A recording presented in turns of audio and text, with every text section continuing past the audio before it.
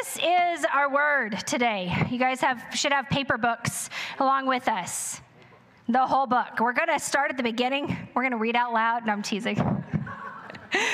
Oh, the looks on y'all's faces. Anyway, I brought the big one with me up here. This is my big study Bible that has larger print. And so I had one because I didn't know if we'd have enough Bibles for everybody. I also have... This is like one of my favorite heart Bibles. It's a funny story. Chuck saw Brad and I, we have these Bibles. They slightly look like they've been through, you do too, yes, buddy. They've been through a lifetime of love. And the faux leather starts to like disintegrate after a while. And we work at a camp every summer in Georgia and go down, and it's like 500 degrees and 400% humidity. And you just want to you feel like you should lose weight just purely by sitting outside, by the amount of sweat and exhaustion that's happening to your body. I don't ever change, except my Bible has over the years. So one day we came up and we was sitting under the tabernacle, and because it's a Christian family camp, and our Bibles were stacked together, and Brad picked them up, and you could hear him go, and we left faux leather on the seat at the tabernacle, and then our Bibles were stuck together. Anyway, and the whole rest of that time, every time we'd stack them anywhere, we lost more and more of our cover. So it looks like I'm just really good at like digging into the Word. I love the Word, but I think the Bible may give false analogies to that on how it looks. But I brought two with me because this one's all written in, and this is my study Bible. And I don't know how many Bibles you guys have at home. I don't know. Maybe you have 0, maybe you have 1, maybe you have 10. I don't know. People work out of different ones. I have this one because I need your help this morning a little bit, okay?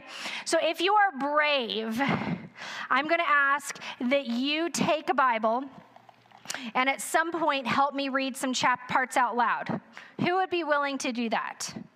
I know yes, Ashley. All right, anybody else? I knew, thank you. I was hoping that Jackie would say yes. All right, a couple other people maybe. So what we're going to do is we're going to be in a couple different places, but let me just tell you, we're going to be reading through Psalm 23, part of 2 Samuel 9, and Deuteronomy 30. So I need somebody else. Yeah, thank you. I was like, somebody else. All right. So you're all over Deuteronomy 30. Yeah. So, all right. So we'll probably need maybe another person, or I'll read some of 2 Samuel 9 too. So that gives us kind of our flow chart for this morning. We're in a kind of Old Testament area this morning. I was thinking over the last several weeks over a number of different topics, but one topic kept coming out again and again and again to me, and I wasn't here last Sunday. Actually, I think I missed 3 Sundays in a row with my illness, a kid illness, and then taking our youth on a ski trip away, which I loved because I got time to just look at our youth, and they were all like, Meg, you were supposed to talk for like 10 minutes, and I told them, I said, the more I see your faces look bored and exhausted, or like, oh, Pastor Meg is still talking, I just talk slower. I have learned as a parent that sometimes that actually gets more attention than when I'm really fast or loud or So I managed to make it 40 minutes. They were so polite. They really were. And they were great kids. But we got to go through and talk about each one of them having been given a particular destiny in the kingdom of God. And so it was interesting. A newer and dear friend of mine had sent me some podcasts a couple weeks ago that just beware, this is going to be put out on social media and different things. If you want to find out more about that, it's at King's Church Group, which is a Facebook page. And but it's about this guy talking about his testimony, and I just loved it. I was so excited. And so I've just been spending time in his story and where the Lord's leading me, and the Lord reminded me of dancing. I grew up doing ballet from the time I think I was 4 or 5 when I started, probably 4. I'm not sure. I'm sure my parents will correct me on on media in just a second on that and tell everybody what it really was. But I think it was 4 or 5. And I started, and one of the first things they teach you is to listen to your teacher, right? You're doing what the teacher's telling you to do. And so you stand and you learn pliés and you learn different terminology. And then as you start moving through, you learn to spin, because that's a pretty important part of ballet, right? Is like you see people spinning and doing these beautiful spins, and they stay upright when they're spinning. I don't know if it's an adult now with having given birth to numerous children in my center of gravity changing a little bit, how well I do at that now. But at the time, I worked really hard because I loved it. And so I just practiced at home. And what they would teach you to do is to find a spot out in front of you. It didn't matter what it was, just a single spot. And your head always goes there. And as you start to turn and you come around, you go straight back to that spot. You don't look anywhere else. If you allow your focus to go somewhere else, then you tip. Like you literally start to tip at all, because where your eyes go, your body goes. Where your eyes go, your body goes. Guys, I feel like it's a double. Where our eyes as a body of Christ go, we will shift, we will move. And I feel like there's a season of the Lord saying, this is a one thing season. This is a one thing season. And the Lord has been pretty clear with King's Church that he is like, listen, I want y'all to be a one thing church. So as the world is spinning around us, we're keeping our eyes focused. And sometimes that equals really great conversation and amazing worship times and healings. And sometimes that's closed doors with some hard conversations, and brokenheartedness of going, don't let us get off the track. Don't let us get off the path, because we tip and we're no longer secure in him. He was just reminding me of my ballet years and how much fun that was. And I loved dancing. I loved dancing until I found soccer. Then I discovered a whole new love. But that's a different story. So I also love Old Testament. I love the Old Testament. I eat it up. I love how the Old Testament just speaks into the New Testament. The New Testament, 5 bazillion times of there is really quoting the Old Testament that we don't know if we don't know our Old Testament. So here's what we're going to do, because we're going to be in Psalm in a little while. So you know how you find Psalm, right? You kind of just open your Bible and right in the middle. That's what I was always taught. Almost right in the middle, there you go, is Psalms, right? And then we're just going to back up, and we're going to jump into 1 Samuel. And I'm just going to fly through some of this. You don't even have to necessarily turn there if you don't want to, because you have a few minutes to find 2 Samuel for yourself if you need to do that. But in 1 Samuel, we are in a position where dear David, who wrote the Psalms, right? So David is in this place. David's life is rapidly shifting. David's life shifts a lot. And I feel like we see that happening around us right now. Our brothers and sisters in the Ukraine, their lives are rapidly shifting. I was reading a thing where a young college student was writing. He said, if we can get food, it's at least a 2-hour wait at the grocery store right now. Just pray for us. There's no way to nowhere to leave. There's nowhere to go. My life is shifting, and I wasn't expecting it. He was saying even a week ago, the college students didn't think this would happen. They're like, we didn't believe it. We were hearing news, and we're like, nothing's going to happen. Our life isn't going to change. And he was like, I don't even recognize the world around me now.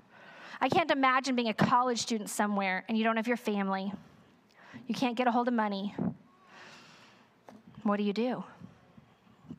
Well, the funny thing is about the Ukraine is that they are a strong, spirit-filled country. So when we pray, I believe the Lord is going to move to open up the doors for that young man to have somebody who just steps into his life and helps him. Because that's all we can do right now, right? We can't do anything else. And David was in a position in 1 Samuel where he had nobody else that could really help him. He was being chased after. He thought he was going to be chased after by the king who he had worked for a long time. He was very close to the king, close to the king's family. And then something shifted, and it didn't make any sense in his mind. Like, he didn't look at it and go, I did this, and now this has happened. Like, it just changed. There was a change. And it's interesting. I see that happen in people's lives. I've seen it happen in my life. And then I start to say, oh, it's unfair. What did I do? David refused to ever become the victim in this. He refused to become the victim. We're going to talk about why I believe he did that in a few minutes. But here he's out there, and he and Jonathan, and this is 1 Samuel 20, he and Jonathan have this really deep conversation. And Jonathan's like, listen, I'm warning you about stuff. This is going south. This is not good for you. And so Jonathan says, but you know what? I believe I see who you are.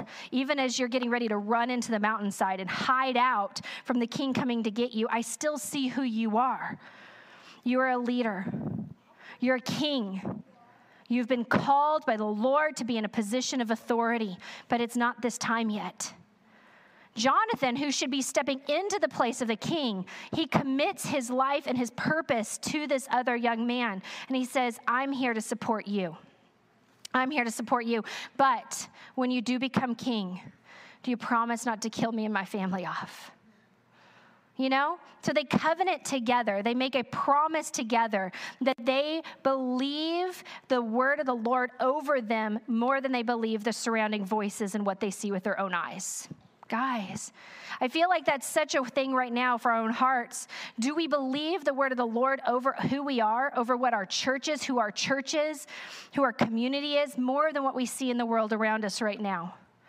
Every bit of this for me was the Lord looking back and saying, Megan, this is the solid rock I need you to stand on. This is the solid rock. I'm offering you a stake with this story, Megan, not just some chocolate cake. I love chocolate cake. But I'm offering you steak that it'll actually grow your body. So they covenant together. At the end of that thing, Jonathan comes back and reminds David again. And we go into David running out. And rapidly, the story just begins to progress. I love a good action movie. Do you guys love a good action movie? If you haven't read this recently, go jump into 1 and 2 Samuel, because it's like an action movie. And if you don't understand parts of it, start to Google it, research it. It's amazing what comes up. In the doing and praying through this, I came across this quote by this pastor that, I can't think of the name of the pastor. It's up in Chicago. Brad, what was the church name again? I lost it. Moody, thank you. I was like, what is it? It's like Moody Bible Church up in Chicago. His name was Alan Redpath. And he said this quote, and I was like, this is my quote for the day. Let God empty you out that he may save you from becoming spiritually stale and lead you ever onward. He is always calling us to pass beyond the thing we know into the unknown. I want to read that again. He is always calling us to pass beyond the thing we know into the unknown. A throne is God's purpose for you. A cross is God's path for you. And faith is God's plan for you. We don't get to the end result without the throne, the cross, and faith. I was like, ooh, that's good. I mean, that's pretty much a sermon all on its own right there. Like, we could just sit in that. But going back to 1 Samuel, because I feel like this is the word the Lord's showing today. Let's summarize it really fast. Saul comes after David. Then you jump to Samuel 23, and during the back and forth movement, Jonathan actually sneaks out. I mean, how does the son of the king sneak out and comes back to David, and he reminds David of who he is. He was like, let me speak truth again. Let me speak truth again. I see us at some point when this is over, I'm going to stand beside you. Like, he sneaks out to remind truth. Guys, there are times where the Lord is going to have somebody sneak up to you to remind you of truth of who you are. So we have to have our ears unplugged so we hear it. We have to allow our hearts to be able to be softened so we hear the word of the Lord, because the Lord will have people speak truth back into your life. And let me tell you, so does Satan. Satan wants to speak things as well. So we have to be able to have discernment.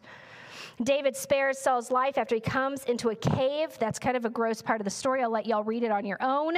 But Saul sneaks into this cave thinking he's having a private moment. And David and his men are all in there, the opposite of a private moment.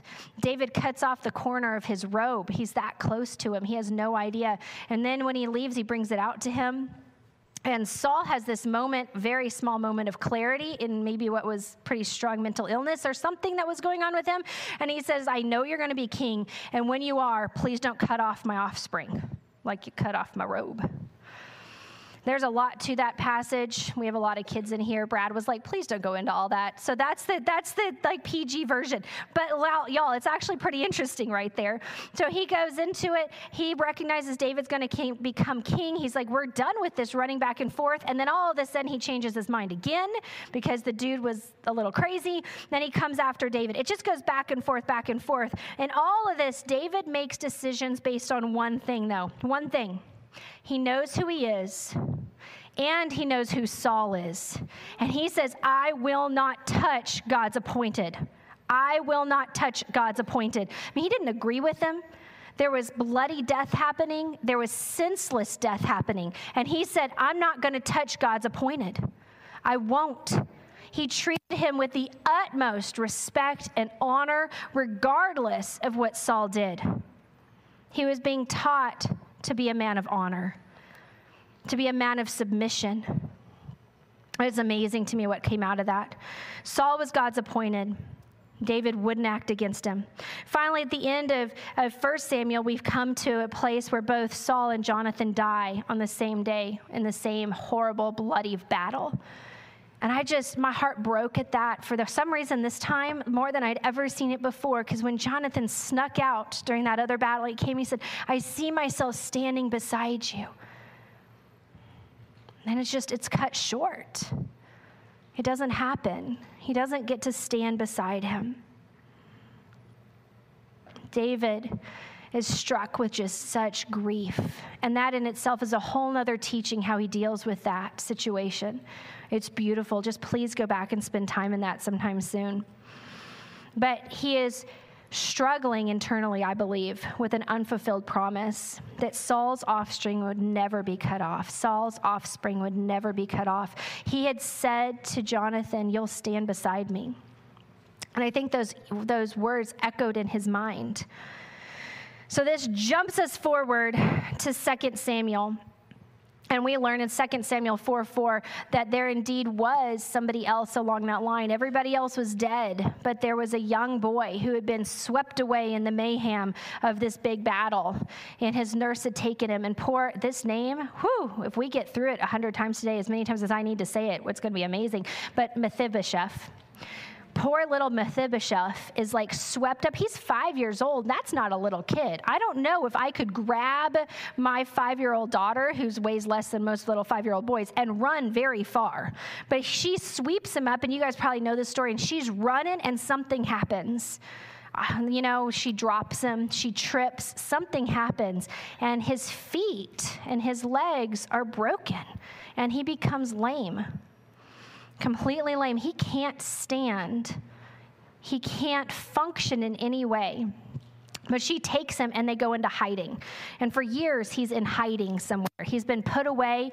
It's interesting because I actually Googled a few of these things. It's funny. It's what I did the other day with the youth. As I was Googling names. Isn't that so funny when you say it again and again? Maybe I should just say I was researching names. Right? It does. I was researching names. And it was like Mephibosheth. And, I found 2 different versions of kind of what it means. But one was out of the mouth of shame. And so I was like, oh, this poor dude. That was my thought process most of the way working through this. Like, this poor guy. Like, his name is just like from the mouth of shame. Like, he's just born into bleh. That's what what it came from. And then I realized when I did a little bit more research into the actual etymology of the words that come into his name, that that's actually not quite right. It's really one who destroys shame. One who destroys shame. And I was like, oh, he was named that before the battle. I mean, he was named that. He was 5 years old when the battle happened. And he was already known as this is one who destroys shame. And yet he's hiding in shame. I was like, what a story we're about to enter into. Okay, so I need a reader. Jackie, do you want to come up here? We're going to read through this. Where are we? Whoo, y'all, we got to talk fast. Worship was awesome this morning. 1 Samuel 9. Okay. 9. I'll start it, and then you pick up. Here's the 2 Samuel 9. I'm so sorry. Yeah, 2 Samuel 9. Sorry. I'm actually in 1 Samuel. Look at that. See, this is the thing. Working in a paper Bible slightly slows us down. It gives our brains time to catch up. Yeah. We're going to go through the whole thing. I want you guys to see all of it. I could summarize it for you. I love telling a good story, but we're just going to read it. God's better at that than I am. And David said, "Is there still anyone left of the house of Saul that I might show him kindness for Jonathan's sake?"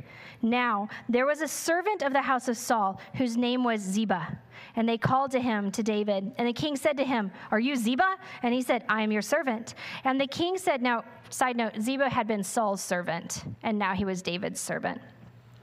And the man said, "I'm here.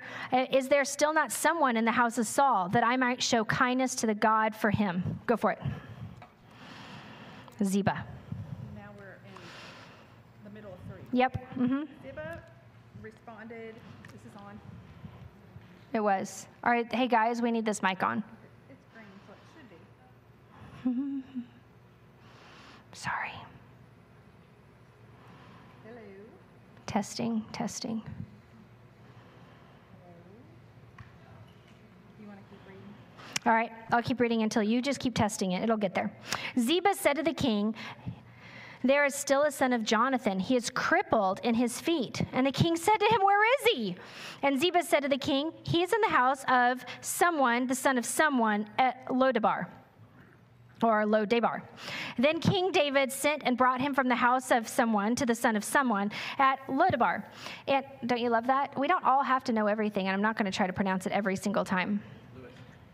There's another mic there.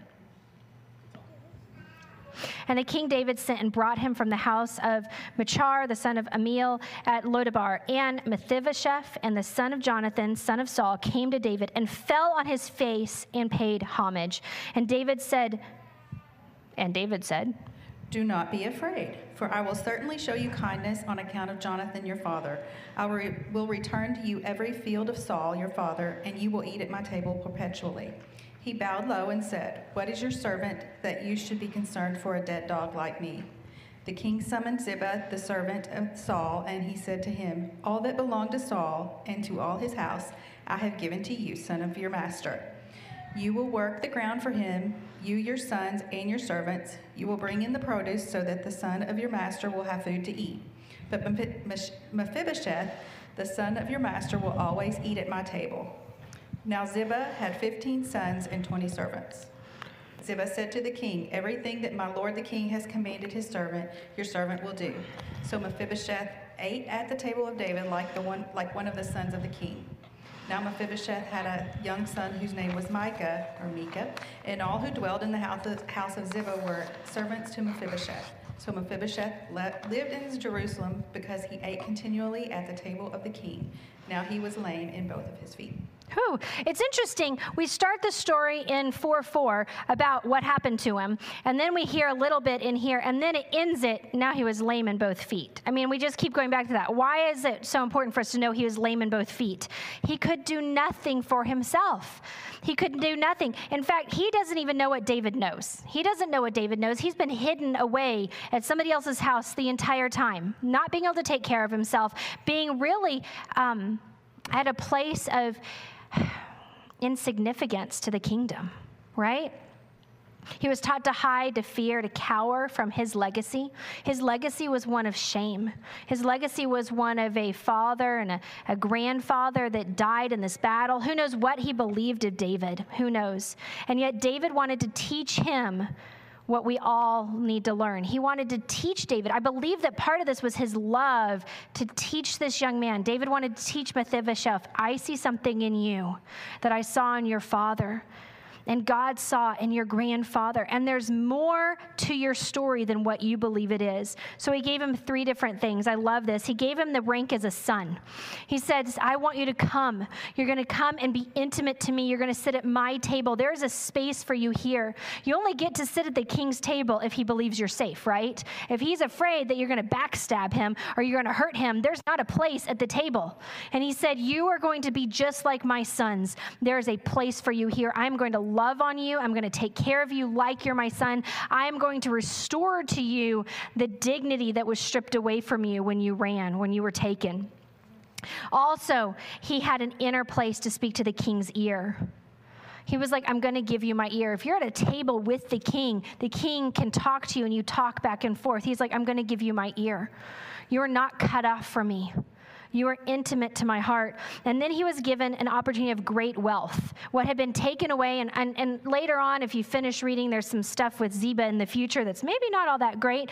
But at that time, Ziba gets told, by the way, you used to work for the king, and now you're going to work for his grandson. You are his. And Ziba had, I think, does it say in there, he's like 15 sons and all these people. He's like, great. Your whole family, you are there. He's yours now. You're going to provide. You're going to take care of him.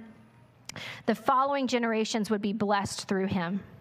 Legacy was set back in place. So Micah then comes into it, and he has a legacy, and he has a place that's being prepared for and taken care of. He will never go without want, because King David said, this is my son.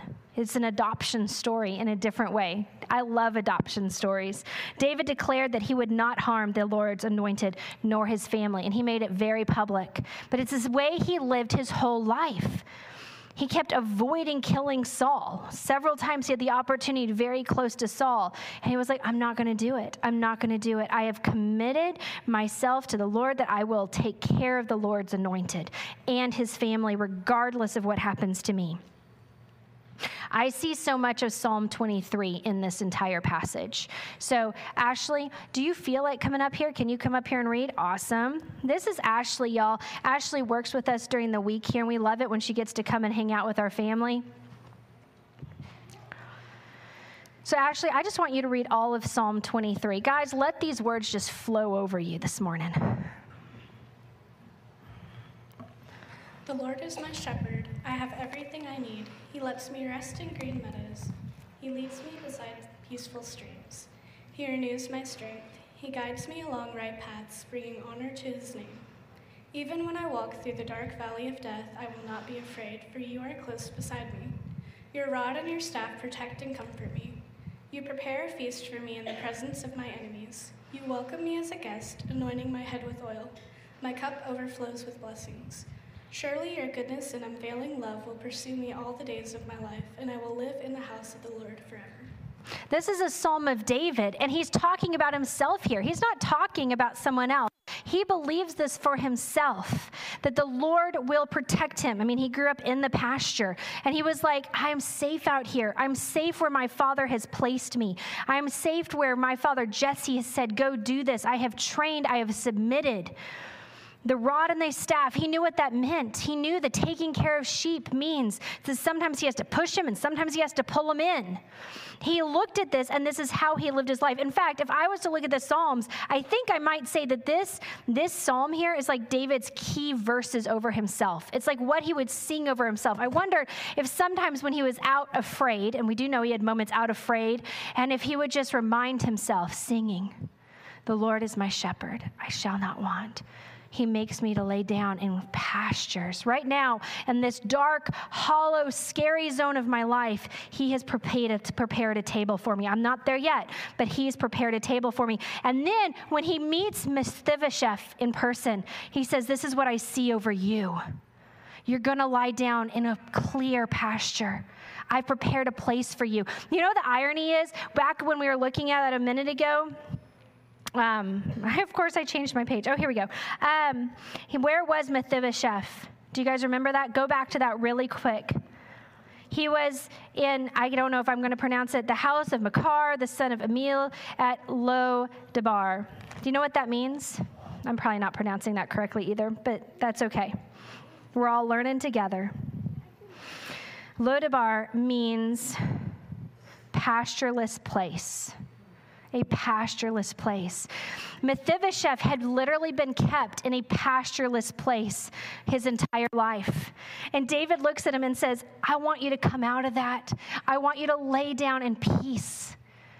The Lord has prepared a pasture for you. The Lord has prepared everything you need. I'm taking you out of the pastureless place, and I'm giving you a place of safety, a place of security. And I keep thinking, Lord, that's what you do in my life.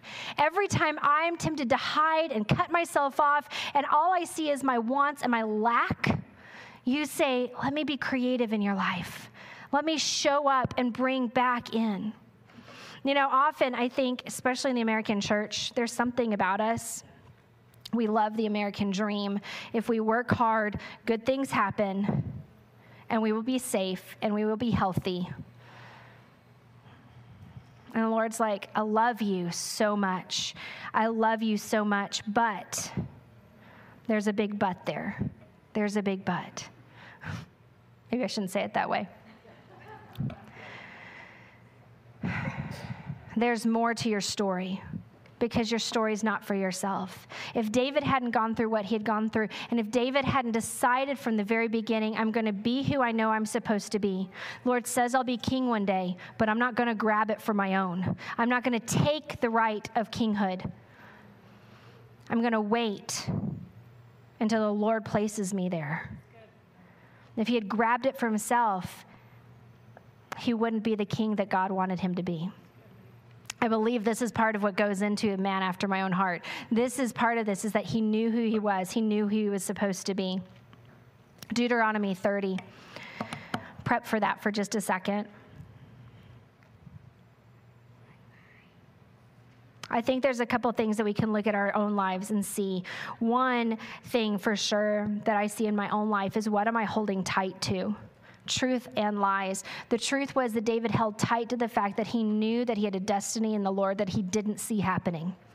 It got farther and farther and farther away for him, but he knew that there was a truth that the Lord had spoken something differently. So what are the truths in your life that you're holding tight to? But what are the lies? I think there are always lies in our life too. David had ample opportunity, and if you read through the Psalms, he heard the same lies we hear. He speaks them out. He speaks them out throughout the Psalms, which I think is lovely, because if we speak the Psalms out loud, it's often like flushing things out of our own minds, our thoughts. What are the lies that we tell about ourselves? God controls the timing. He controls this. I'm not in charge. What can you give away? Can we create a culture of generosity? I want that for our church. I want for King's Church to be a place of generosity, that we give lavishly away. David did that. He gave lavishly away, knowing that his fruit that would come back to him came from the Lord, not on his own, on what he was doing. When he gave Ziba and gave those guys and gave back all the land that had belonged to Saul, that was like taking away from himself. He's like, this is yours. This is for your generations. I want to give this to you. So I want us to create a culture of generosity in our own life. What can we give away? And then last but not least, what are we afraid of versus what should we be afraid of? Because guys, there are things that should quake us in our shoes. There are things that we should be afraid of. But I think we've missed the mark many times, because what we should not be afraid of is the stuff that the world's screaming at us right now. That's not what we should be afraid of. All right, hey, Sash, really fast.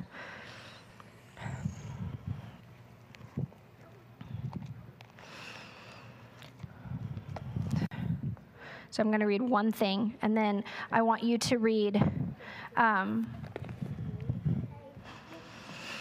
we probably have the same parts in here. So the 6 down through 14. 6 through 14? Mm-hmm. So, but really fast, before we read in Deuteronomy 30, I want us to jump back here to Deuteronomy 23. There's a verse, 23:14. Because the Lord your God walks in the midst of your camp to deliver you and to give up your enemies before you, therefore your camp must be holy, so that he may not see anything indecent among you and turn away from you. Oh, y'all, that's something that I think we should fear a little bit. The Lord walks in our midst. Guys, when we have testimony of people coming forward and saying, I have been touched by the hand of the Holy Spirit this morning, do you know what that means? There's something that you're not seeing with your human eyes happening at that exact moment. The Holy Spirit is walking in our camp. The Holy Spirit is saying, I'm going to touch you. I'm going to touch you. I'm going to touch you. I'm going to touch you. If the Holy Spirit is walking in our camp, this is not just a storyline that's fun for our kids or a movie. This is the holiness of the Lord is in this place.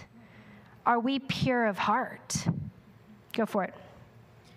Deuteronomy 30, verse 6. And the Lord your God will circumcise your heart and the heart of your offspring, so that you will love the Lord your God with all your heart and with all your soul, that you may live. And the Lord your God will put all these curses on your foes and enemies who persecuted you. And you shall again obey the voice of the Lord and keep all his commandments that I command you today. The Lord your God will make you abundantly prosperous, and all your work, and all the work of your hand, and the fruit of your womb, and in the fruit of your cattle, and the fruit of your ground.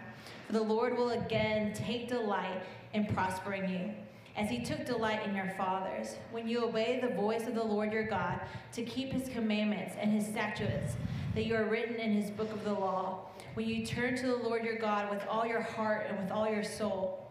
For this commandment that I command you today is not too hard for you, neither is it far off.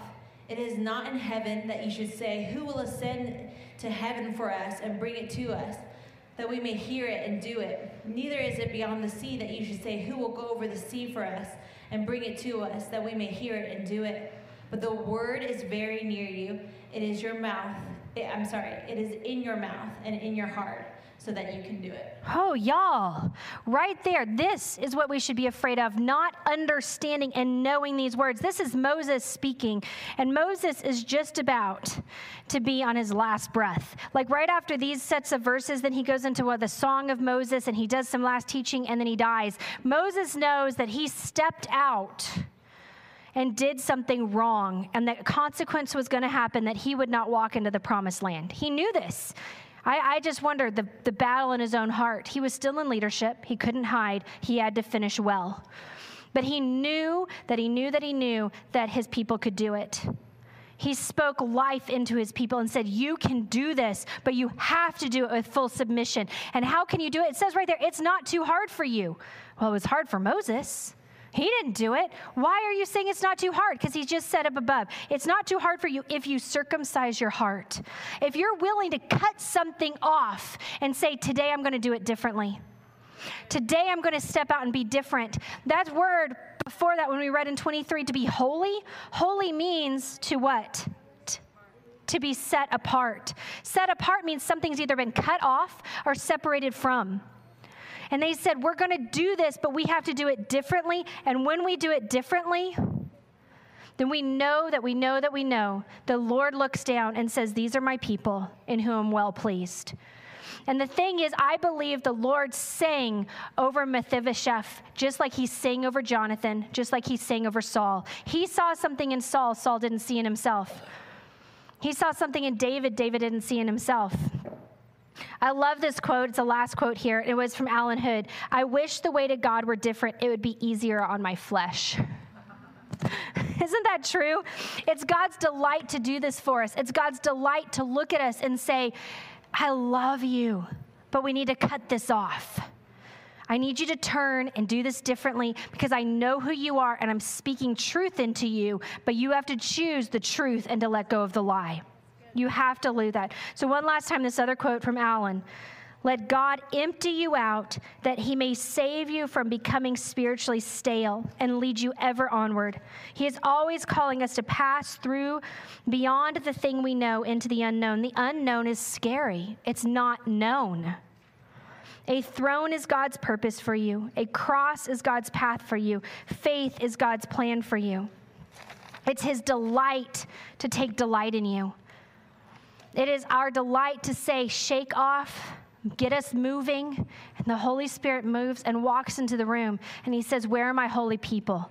Because I want to touch my holy people. I'm not saying that he's not going to heal people that aren't worthy.